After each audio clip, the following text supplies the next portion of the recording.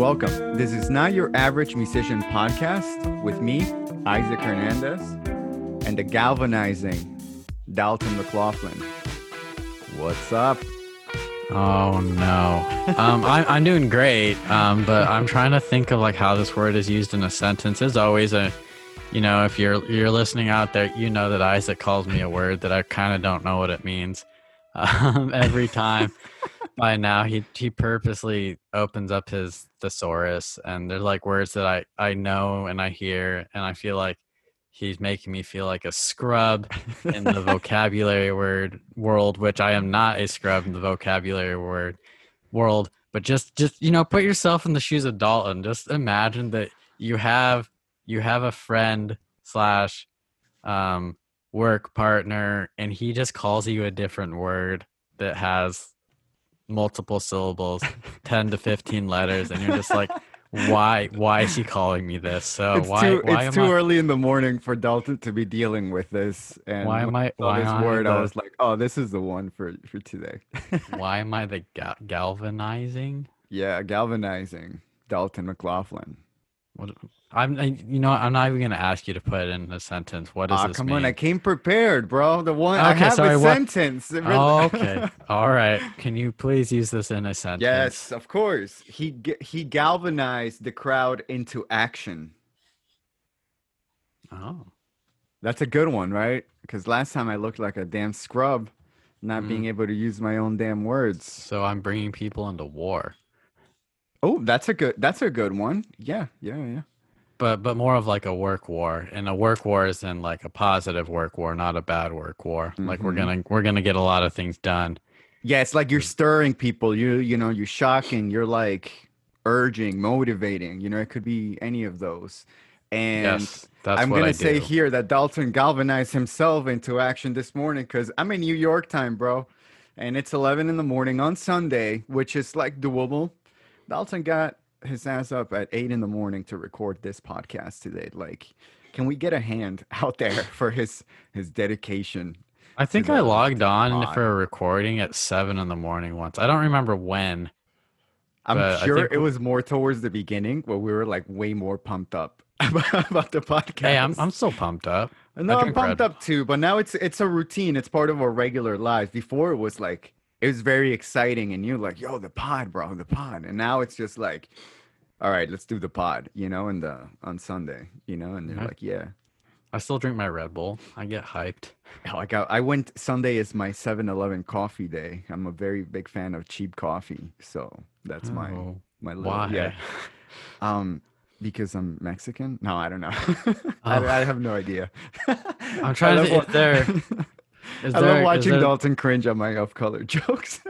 Yeah, I was like, oh wait, what? Like, is there a yeah? What's the best cheap coffee out there? For me, bro, yeah. I've really taken to the Long Island culture, and it's gonna be 7-Eleven here. Like wherever I go on the island, I need a 7-Eleven in the radius of 3 miles. Otherwise, we start freaking out. Oh, I said we. Well, technically, I'm not from Long Island. I'm from Brooklyn, but I love it out here. And 7-Elevens everywhere. People in the city sleep on 7-Elevens. They don't know. I didn't know. I thought people were in the East are all about Dunkin' Donut coffee. Some people true? are. So, yeah, the trashy people. No, I don't know. I would say. I can't wait for Dunkin' Donuts to sponsor the podcast. Oh, I can't, bro. I can't do it. No, it would be betraying everything I've come to love. Would you rather have a Dunkin' Donuts sponsorship or a Guitar Center? Fuck. That's a great segue. I just bought something from Guitar Center. If you could believe that, I actually swallowed that pill. Good this for you. Keyboard. It's just a store, bro. Yeah, I know, but I really hate it. Because if you think about it, listen, I'm not like anti-capitalist or anything. I'm not trying to go on that rant right now. You just pumped up 7-Eleven, bro. How can you be anti-capitalist? I'm not. That's what I'm saying. Listen, hear me out. Hear me out for 1 second. Okay. There were like local. I really like local music shops, especially like out here. I've come to know like some, and then there are some that like Guitar Center like destroyed that. You know, like there were Mm-hmm. very few. There was one in Brooklyn that I went to that I can't remember the name, but I loved it. It was local. They sell boutique guitars. They're really helpful. They would try stuff out. It's a really great music store, and you know, like Guitar Center and Smash, all these chains. I get it's convenient. I get it, but it's like, you know, it really.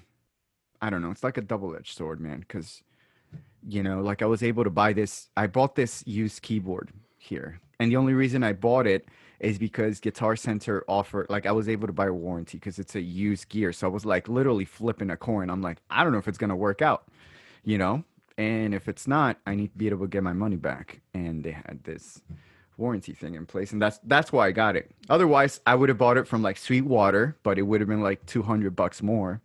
So I had a choice, you know, and I made it. And You swore, or you became the very thing you swore to destroy, Isaac. yeah. So now, yeah, I'm a piece of garbage now. A hypocrite. So people shouldn't listen to me anymore. Well, you're drinking 7-Eleven coffee, so. I'm here standing with my Guitar Center product. Oh God. Yeah, Anyway, well, anyways, that's probably enough of that shenanigans. Obviously you're listening to the Not Your Average Musician podcast, which is available on all platforms. And obviously you know what you got to do, which is smash that like and subscribe button and share it with all your friends and help us grow the podcast. So we do get that 7-Eleven coffee sponsor at the beginning one yo, day. oh my God, that And would be amazing. yeah, I know, right? Oof. You could get free coffee, Oh bro. my, How cool bro, would I'm that like be? really excited for no reason because that would never happen. But I'm gonna dream as you Not continue yet. this. Not yet, bro. Right, not yet. Shoot for the Um, stars. but yeah, and today is super cool. We have a fun guest as always, Kate Warren. She plays French horn. And as Hmm. you guys know, part of the mission of the podcast is giving you guys, the listeners, a diverse guest list. And so you're not just listening to people talk about power chords all the time because there's a lot more to music than that. So Shit, I get bored. We had like, like, just after like, dude, how? Okay, that's what. Remember the first iteration of the podcast where I had it was. I'm not even gonna say the old name because it was horrible. But um, it was gonna be all about guitars, and by like the third episode, I bored myself, and I was like, oh, I yeah, can't do this. Yeah, so we changed. I revamped, and then I was like, one, okay, it can't be about guitar. Two, I need a co-host. Enter Dalton because I was like, I can't talk to the screen by myself all day. I'm gonna. that's rough. That's rough. Yeah, it was rough, and I only did like four. Mind you, we're coming up on like 41 guests, which with Kate Warren, I believe she's our 41st guest. So it's really cool, really cool. We're making strides, and thank you everybody so much for listening. Thank you for taking the time. If you'd like to support us, as Dalton said, smash the buttons on the interwebs. But without further delay, let's bring Kate on. And now, welcome Kate Warren to the podcast. How's it going today? I'm good. Thank you so much for having me this morning. Thank you for taking the time and, you know, giving us the opportunity to talk to you, talk about your career and all that stuff. So, why don't we dive right into it and just tell our listeners, you know, who you are and, you know, kind of what you're about. Well, I'm Kate Warren from katewarrenmusic.com on Instagram, on Twitter, on Facebook, all the jazz. I'm a freelance French horn player. I've toured with the Dallas Brass. I've held a couple positions in regional orchestras around North Central Florida. But I guess what makes me a not so average musician, as the podcast tropes, is that I have my fingers in a lot of different pots. I do a lot of other things on top of being a French horn player every which way. One of those things is I'm very involved in the pageantry arts. And I mean like DCI, Drum Corps International, marching bands, indoor color guard, indoor drums, all that stuff. I teach for the Blue Stars. I teach brass for them. I also teach visual with the Academy Drum and Bugle Corps. I've previously worked with Carolina Crown, Ancient City Percussion, and a myriad of high school band programs. I'm adding a college band program in my roster in the fall, which I'm really excited about. That's going to be a new experience for me. I did a little bit of college marching band, but not much. So working on the other side of that I think that'll be fun. On top of that, I'm very prepared. I knew this question was coming. On top of that, I'm also a researcher and lecturer on gender parity in the music world a whole, but mostly specifically to my research towards brass playing, looking at where we do and don't see female brass players and why. Right now, I'm in the research stage about looking at why we don't see women in academia teaching brass and how the women that are currently in positions at colleges, universities, and conservatories are largely the first women to work in those institutions. So that's where I am. That's what I'm doing. Cool. Look at that. She's done her research. I think you're the first person to throw a joke about the name. So you can take that with you. That's pretty funny, pretty awesome. You're like, I'm not an average musician. I'm like, oh snap, she knows what's up. Yeah. I don't think there are average musicians anymore. Everybody, you have to carve your own path, especially like after the past year. For sure. Something that we like asking people because of I would say the unknown of a musical career is what motivates you in particular to get to where you have been and where you want to go. I think I am the exception to the rule on this one. I love practicing. I love practicing. I love sitting in the practice room and getting better at something. And at the end being like, man, I got better at this. Or like doing something for a whole month and be like, I got better at this.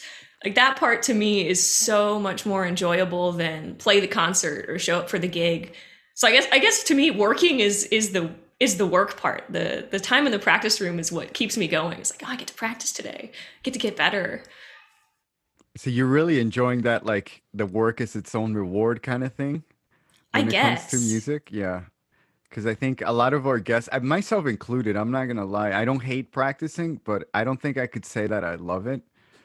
Or at least not with the enthusiasm that you said, that you just said it. You know, it's more like a means to an end, or, you know, to get to where I want to go. So that's super interesting. Has that always been the case for you? It has been. A lot of what I've done the past year is working on how to improve my own practice, how to practice better. But even like when I was in 6th grade, my goal, I was like, I got to practice 2 hours a day. I'm going to practice before I go on the bus in the morning and when I get home from school. And I would practice before I even did my homework when I came home from school. Like, that was it for me. It was like, I get to do French horn. That's awesome. Since we're on the practice subject, I'm jealous, by the way. You're asking that. I'm just like, I mean, I guess guitar, it's fun and, you know, but like, as far as somebody who's just like, yeah, I can't wait to go practice my horn excerpts. Like, I will say with the caveat, as wonderful as that is for me, I think it was really horrible for my family growing up. Yes, I can relate to that. My poor mom and sister had to listen to hours of me just not sounding very, like the beginnings of it, just not very good, you know? But how you talking about efficient practice? Can you speak a little bit some of the things that you maybe come up with or walked away with? Because there is that, you know, I think earlier on or when I was younger, like, oh, you got to practice 3, 4, 5 hours. And, you know, sometimes we get really intense, and I've questioned, you know, the intensity versus like efficiency, you know, this is more better, or, you know, can you speak a little bit about that? I can, absolutely. I don't know how much either of you follow me on Instagram is my big platform, but right now I'm focusing a lot of my educational content on how to get high schoolers practicing better, more efficiently with better practice techniques. So like, especially focusing on like I'm an adult. I'm a full grown musician. No one's ever a full grown musician, but I've had 10, 15 years to learn how to practice, but getting information to young people on like, hey, yeah, so like, here's your band music, and don't just play through it 8 times. Like, that's not how you practice this. How do you pick your own repertoire? If you don't have a teacher, how do you get better? How do you listen to recordings of yourself? What are you listening for? Things like that to, I guess, help not just young people, but anybody who wants to practice to be their own teacher and create a practice environment that's conducive to efficient, swift growth, if that makes sense.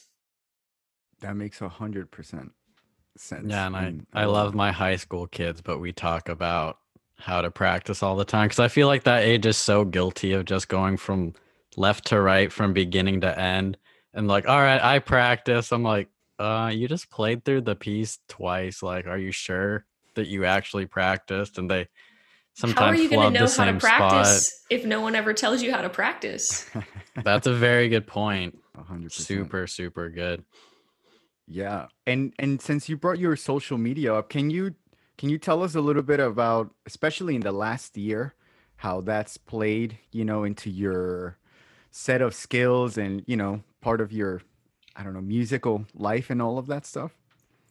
So for me, I actually I'm not a technology wizard. I'm historically really bad with hopping on a new trend. I didn't even make an Instagram until like 2019. My friends were like, "Kate, how do you not have this? You have to do it." And I finally caved. And a couple months later, I was like, "Well, if I'm doing this, I'm going all in." And I made my music account. It was my New Year's resolution for 2020, actually. So it was very quick to transition into pandemic time internet experience. But for me, especially after I left New York, it became my tether to the musical world. Being like locked inside in a state that I haven't lived, where none of my friends are, it just became this connection that I had to anyone and everyone in the musical world. And as terrifying as the idea of stare at your phone all day and talk to your friends is, it kept me going. It was like, oh, my friends are practicing. Oh, my friends are getting better. Man, so and so sounds great. Oh, like they're doing this buzzing thing. I can do this buzzing thing. So it not only helped motivate me and helped kept me going, but it also helped me like feel connected to society and feel like I wasn't alone in a pandemic, locked in a house. Yeah.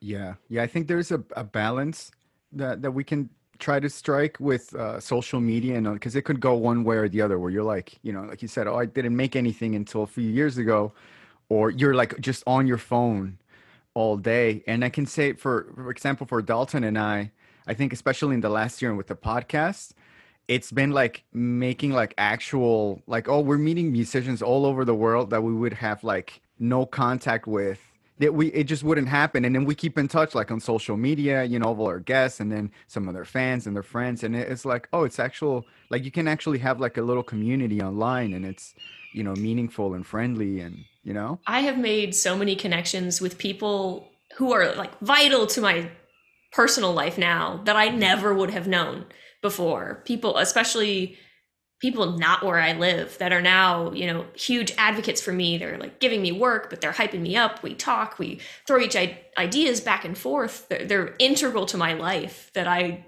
wouldn't have even met without the internet. Man, 21st century. The internet, it comes with Thanks, so Al many. Gore. yeah. So many silver linings. It can be so good and so intense at the same time. But yeah, I'm just thinking about the internet. But yes, Al Gore, thank you.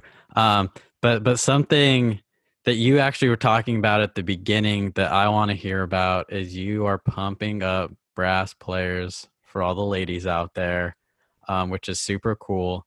I want you to talk about your seminars that you've been doing and how you're making brass cool for the underrepresented part of the brass world. Brass has always been cool in the underrepresented communities. It's letting the overrepresented communities know that we are cool and we're here and we want to be cool with you too. So I have a 3-stage research project right now. And the first stage is what you're referring to, which resulted in the workshop aptly named Female Brass Players Don't Exist. And I gave a small lecture tour about it, and it was designed to be very provocative and received a lot of "this was provocative and I'm upset" feedback. A lot of angry old men pretending that gender parity is a myth, which is unfortunate. But there was great response from especially older women in brass, which I wasn't expecting. I was expecting to get a lot of young women interested and involved, but there were a lot of, you know, I'm going to get in trouble for saying this is older, but like 50s and 60s women being like, oh yeah, this is awesome. Thank you for talking about this. Thank you for bringing this up. Because for them, as integral as being a woman is in my career and my life, for them, they were the only one in the room 99% of the time.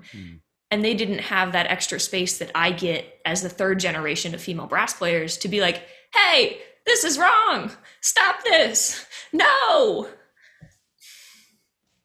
Yeah, that's awesome. And it reminds me of some of the conversations that we've had with Dalton on the podcast, and not necessarily to as specific as your work, but we talk about this like the older generation of collegiate, you know, that's being phased out, you know, because we interview a lot of like, you know, musicians our age, you know, like kind of the new school, and they're getting into college education and all those things. And, you know, everybody's kind of trying to affect change in their own, you know, to include more minorities, to like reshape what education looks like, to make it more inclusive, more diverse. And what kind of results are, I know you're talking about, you know, expanding more brass music for women, but what kind of, like, what do you see, where do you see this going in like 5-10 years? Like, what would be your goal in this area for you? For me and my research, or for female brass players as a community? For both. So I spoke that my research is in 3 phases. So the first phase is, hey, women brass players don't actually function in the way you think they do. Female brass players don't exist. Phase 2, which I'm researching right now, and I'm doing a lecture tour in late summer on, is female brass players in academia. Why there are no teachers there, who didn't have female teachers, who are the first, and all that stuff. And phase 3 is turning that into gender diversity training, bringing that to orchestras and ensembles and communities and universities, and being like, hey, for all the people in the room who aren't going to search out this information, who aren't going to go to a talk that tells them women don't exist, who aren't going to look up the research, who aren't going to do the work themselves, but bringing it into the room for them to essentially be force-fed, hey, here's what's happening. In the same way that, you know, a corporate office might have required diversity training, bringing a required diversity training on gender, on race, on anything into orchestras, universities, communities, etc., to get that information to those people in those communities. Cool. For female brass players as a whole, yeah, I think a lot of it, especially from a personal level for me, is, hey, like, you're not alone. Other people feel this way too. I feel this way. You feel this way. The other, one of the lectures I gave had 75 people, and there were like 8 men in there, because I go through and I count the roster. I want to see who's coming to these lectures. It's like, okay, so there are 68 other women who feel the same way as you at 8 p.m. on a Saturday night. Yeah. Like, letting women and women brass players, have the knowledge that they are not alone in their experience, and that other people are there and want to work with them, want to stand with them, and hear their complaints, their problems, anything. Gosh. Sure. And something I always feel that is, I don't know if silly is the right word, but like, does like the music like judge us, or do the instruments like judge us, like who we are? Does it just want us to play it and be like the best version of ourselves?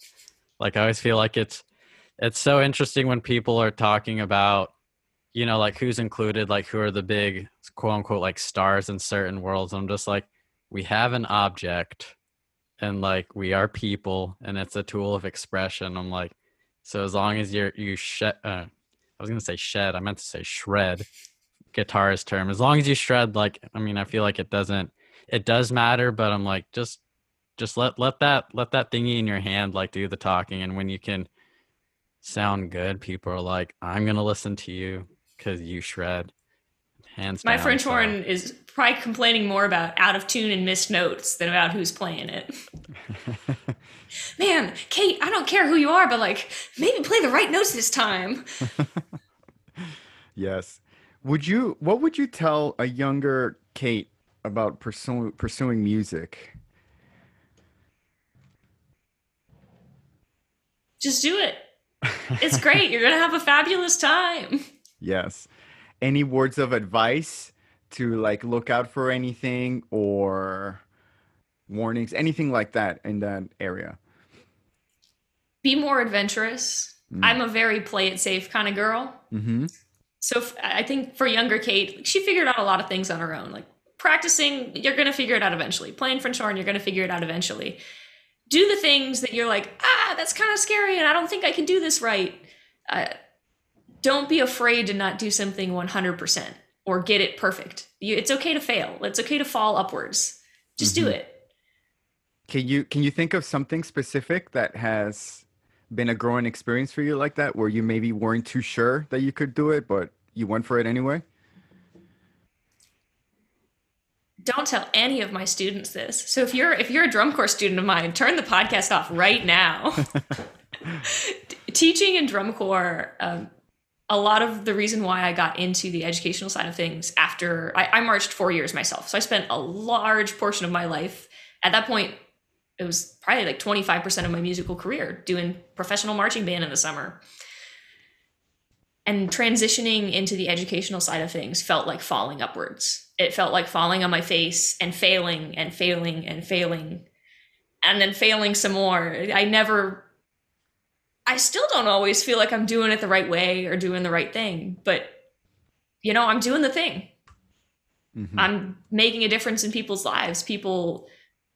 Young girls are coming up to me and being like, oh, wow, like there's a girl on the staff. Because when I marched, there weren't girls on the staff. There weren't any girls. I think in 4 years, I had 3 female educators. Wow. So even if I'm failing, even if I'm falling upwards, I'm making a difference to somebody. And that's what's important. I love that. Very, very meaningful. I'm also going to steal falling upwards from you. I'll quote you, say Kate Warren taught me to fall upwards. Mm-hmm. Because I just love it. Because you're like, wait, falling upwards, does that even exist? You're like, not really, but if you think about it, it's pretty cool. So hopefully, I don't know if I'm going to have to give you money for stealing your term falling upwards, but I have officially stolen it, and I'll share it with the world, give you credit. Sounds good. So completely on a side note, horn, you guys get to play a lot of orchestral things, and I'm curious if you have like a favorite symphony that you have ever played in the horn world. Maybe like, I mean, I always think of like the big ones, like the ones where like a horn player could be loud, like Mahler, but maybe there's like a secret symphony. You're like, this is my favorite. Here's why. If we're only sticking to music that I have performed, which narrows the pool quite a bit, and I think makes this a more reasonable question. Because all music in the world, man, I don't know. Music, I think Ein Heldenleben. Mainly just because part of it was I was playing with a section that I really enjoyed both playing with and also just knowing and being friends with. But also, like, it's big, but it's also beautiful. You have those moments where you're like, and you're pounding out all the 3 Fs, loud, high lows, but then it also has the soft, beautiful, melancholy, mellow, gorgeous horn tone that everybody loves. Best of both worlds. Who composed that one? Not Strauss. I'm gonna get smitten by. You're gonna get some big flack from brass players for that one. Or the orchestral gods. Yeah, I mean, Isaac and I try playing guitar.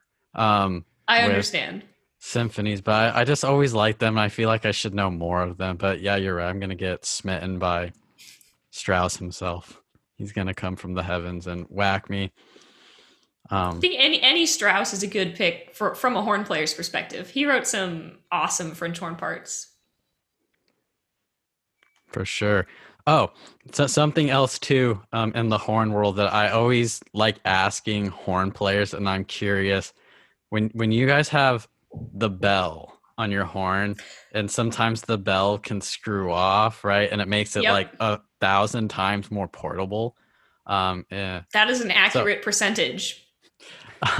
Yay. I know my horn, but I'm curious, like, is there a benefit for horn players other than portability, when the when you can screw the bell off, like does it affect the sound in horns? Is that a thing, or am I overthinking it from a non-horn player? I'm sure there are people out there who will tell you if you cut the bell, it'll sound different. Just like there are people who will tell you if you strip the lacquer from your horn, it'll sound different. I'm sure it does. I'm sure if you got a tool out and measured very specific things, you'd get there. If you played me the same French horn with a cut bell and a non-cut bell from across the room, I couldn't tell you the difference. And I don't know anyone who could. So maybe the perk there is that if you don't like your bell, then you can get a new one.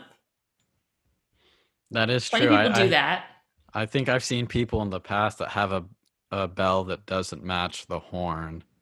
Because I don't think, I mean, I could be wrong. I'm like thinking back into talking to horn players in the past where like, it isn't like not the shape, but isn't like the sizing for horns. Aren't they all the same, or there's not like different sized horns, or are there? Like maybe like a little? Externally, no. Internally, yes. Right, because there's been different systems with the oh man, I'm on the spot right now. Isaac's laughing in his mind. He's like, Dalton's thinking so hard about the horn. There's the different things with the it's the B flat trigger, right? Isn't that the Yes. Yes. See Isaac, I got it. I am impressed, but I'm having fun as well. Go on, sorry. But yeah, it isn't the thing with the triggers, like it hasn't always been the same on horn, right? No, so we have a lot of different types of French horns. Obviously, we started without valves. So you've got your natural horn, which is just like a curly Q, like the male horn emoji. Like there are no valves, just kind of a circle with a bell and a mouthpiece. And then we got valves. We got rotary valves. Oh, we got piston valves first. But for this conversation, we got rotary valves. And you have your single F horn. They picked F because it was I think it had the most resonance or the best color. And then the second best is B flat, which is why our second, then you get double horn, 2 sets of slides, B flat slides, F slides. You get both of those. If you're really interested, you get a triple horn, 3 sets, high F, high E flat. That's just too heavy for me, man. I'm not trying to hold a 30-pound instrument in front of me. That sounds like the equivalent of having like an 8-string guitar, and it's just kind like, of. Why? Plenty of people have them, and like I understand, makes the high stuff easier. Mm-hmm. They're just so heavy. Yeah. I guess it becomes a matter of like practicality at that point, and just like how many am I really is this? Yeah, is like it worth how it? often do I use this Yeah. that it's worth carrying this around all day? Yeah, exactly. Kate, let me ask you about some non-music skills that you feel musicians should have, or that some that you've picked up that have helped you, and you're like, okay, musicians should know this. What should musicians know not about music? I mean, first, you got to be a good person. You have to be nice to people. Not even from a like you should network and get gigs and be nice to people at work. Just as like a humanity, be a good person in life thing. Everybody should be nice to people. Yeah, I feel like networking, like you got to network, and it's got like a bad rap of kind of like you being maybe fake, or you're only talking to people to like benefit yourself in some kind of way, or like you have an agenda. But I like the way you're saying it. Just like be a good human. And you know, I've come across those musicians that are like, you know, they're just really nice, really pleasant to work with. And it's just a blast. Like every time we have to do a gig together, I'm like, oh, this is great. You know, you get to work with, they become friends, I feel like, over time, you know, like, yeah, that's a good one. And I want to go back a little bit, not to put you on the spot with this kind of stuff, but something we're starting incorporating more on the podcast is about, excuse me, about failure. And like, what do you feel like? I feel like especially younger musicians are like really scared, you know, like of failing. And I think the older I get, I tell my students all the time, it's like, you know, it's going to happen, but it's really on just how you look at it. Can you maybe speak to that a little bit about failure and the kind of role that it's played in your career or just life in general? I'm not sure if I could say I'm a big fan of, but I definitely have a lot of experience with failing and failing often. I feel like, especially this past year, I've done a lot of apply for anything and everything, even if I don't feel like I'm qualified for it, even if I would be scared to do it if I got it, even if I'm not sure, just apply for it, do it, do the thing. And I've gotten a lot of no's, a lot of no's. But without getting the no, you can't get the yes. Like with any opportunity to do something comes the opportunity for failure. So if you're so averse to failure and you don't want to lose at something, you take away your opportunity to win at something. Boom. That's the one. Oh yeah. And then I can steal your quote and say you can fall upwards. Yes, you can. Yes. And then boom, check in the mail. Thank you so much, Kate, for taking the time to talk to us. You dropped a lot of bombs of knowledge, as Dalton likes to say, just left and right. For anyone that wants to get in touch with you, where could they find you? KateWarrenMusic.com, KateWarrenMusic@gmail.com, at Kate Warren Music. if it says Kate Warren Music, it's probably mine. Gotcha. If it's not, let me know. Yeah, you got to come after them. Got to get rid of the posers. And if it's not, I'm really confused about who thinks pretending to be me is beneficial. And also on the note of dropping Kate Warren, which is, I guess, very, very easy to find. Is there anything up and coming that's new that you want to say, like, hey, I'm doing this, check it out, coming soon to a theater near you? Well, I just released my master's recital. So if you want to stream that, it's on YouTube. Kate Warren Music on YouTube. Kate Warren Music across the board. Easy branding. They're all the same. Nothing is different. Awesome. I am working on, I guess this is a good time to let people know I'm doing this. I'm writing a technique book. So like warm-ups, fundamental exercises, and methodology on practicing, which I'm hoping to come out with at some point over the summer. So that is in progress, you could say. Yeah, would be on the lookout for that, and we'll pump it up for sure. So, when the time comes, we look forward to it. Well, thanks again, Kate. Thank you so much for having me. This was awesome. And that was Kate Warren, everybody. What a cool musician. Not average indeed, man. She's got her hands in so many things. I love that she dropped that into it. I was like, oh, that's a first. Yeah, I know. It was funny too. I'm just like, oh, she's like, well, I'm not an average musician. Yeah. Like, oh, snap. She knows what's up. Yeah, she knows. And I like that she said, like it's rare the musician that's like average, because professionally speaking, like you gotta carve out your own path. Everybody's got to do their own thing. You got to see what works for you, what you like. And yeah. But on that note, I think for like, just like the person out there that's not familiar with the music scene, like I feel like they think that musicians are average people. They don't realize. Yeah. So that's what I think. Like we know, and of course, other people that do music know. Like we're not average, but like when you talk to like I was hanging out with people on Friday, and of course, like I'm the guy who like plays guitar, like with like my non-musician friends, and they're just like, play that song, and I can, because I just have bonded with the guitar a lot over the years. Yeah.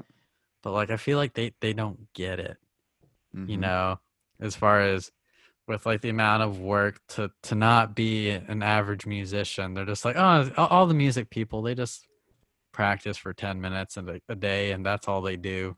Yeah, that's it. I'm like, we are complicated, sophisticated people. We are not average. We are cool.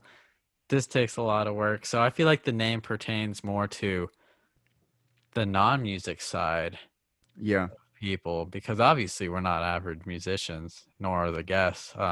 That's a great point to put yourself in the listeners or the audience perspective, where like they perceive musicians as like, oh, musicians is like all kind of similar or the same. And yeah, you're right, we know, but maybe people don't know. And I had a very strange conversation one time with a student's mom, and And I remember I was taking lessons from somebody at the time, and I forget. And I just brought up, oh, like now I have to go take my lesson, because I thought it was kind of funny. Like I give your kid a lesson, now I'm going to take my lesson. She was like, why are you going to take lessons? Like, don't you like already know how to play? And I was like, yeah, but I want to get better. And then she was like, what? And then you were like, well, yeah, I got, like you just never stop learning, right? And then she was like, I thought you just once you know how to play, you just know how to play. And I was like, yeah, and I was like very like, Yeah. oh, I guess this is how like the regular people Oh perceive my God. skills or things, or and not to like, get on my high horse or anything like that. But I was honestly surprised by that Can I make response. a really, really bad Dalton joke? Oh God, here we go. It's like in the new show on Star Wars, The Bad Batch. It's like, oh, they're regs. The regs. Like That's it's like what we'll with call the non-musician people. The regs. it's like sorry, I had to make that connection, but yeah, as you're saying, they're just like, oh, they're just a reg. They're just Yeah, a musician. They're like, no, we're the Bad Batch, yo. yeah. Oh my God. Oh, so cringy. But here we are. Hey, you make me cringe, I make you cringe. It's a two-way street. It's on, bro. That is true. I make you cringe with my inappropriate language and And jokes. and then the word of the day, those make me. Yeah, that's I not mean, fair. yeah. So I got to put you on the spot. Fair I enough. got to think of something. Yeah, cringy jokes. All right, all right. No, I get it. But it was definitely interesting conversation, and I think musicians are always we always have practice in mind and approaches and things like that. But I think she's the first one to have brought it up to the front or like right in the center where it's like you gotta practice how to practice, you gotta get good at practicing. And it made me think of like then practice is like a skill in it of itself, it's like getting kind of meta about it. But they're like really, Nice. yeah, you could spend like 3 hours kind of like doing nothing or like very inefficient practice where like you could spend 1 hour, being super efficient, and maybe you'd better off just like with really one focused hour rather than three low You quality. gotta find the love in the practice, just like she does. So Yeah, yeah, very, very important, and obviously important to share Not Your Average Musician podcast with everybody. We love everybody out there who is listening and hearing the shenanigans that Isaac and I talk about, all those cringe moments. Hopefully you get some comedic joy out of them, something.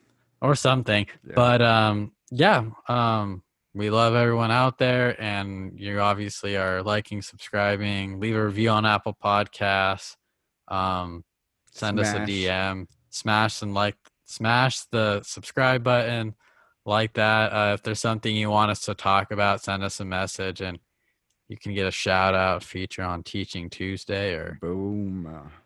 something of that nature. And Mm-hmm. I think that's it. I think I'm ranting a lot today, so you can pull us in. That's all Sir, good. We had a lot Sir of Isaac the caffeine Wise, this morning. I call you. Sound like a magical creature, Isaac the Wise. I'm not Yes. wise at all. I think it's a sarcastic uh, Is it? nickname. All right. Well, that's it for today. Thank you, everybody, for listening, and we'll catch you on the next one. Later.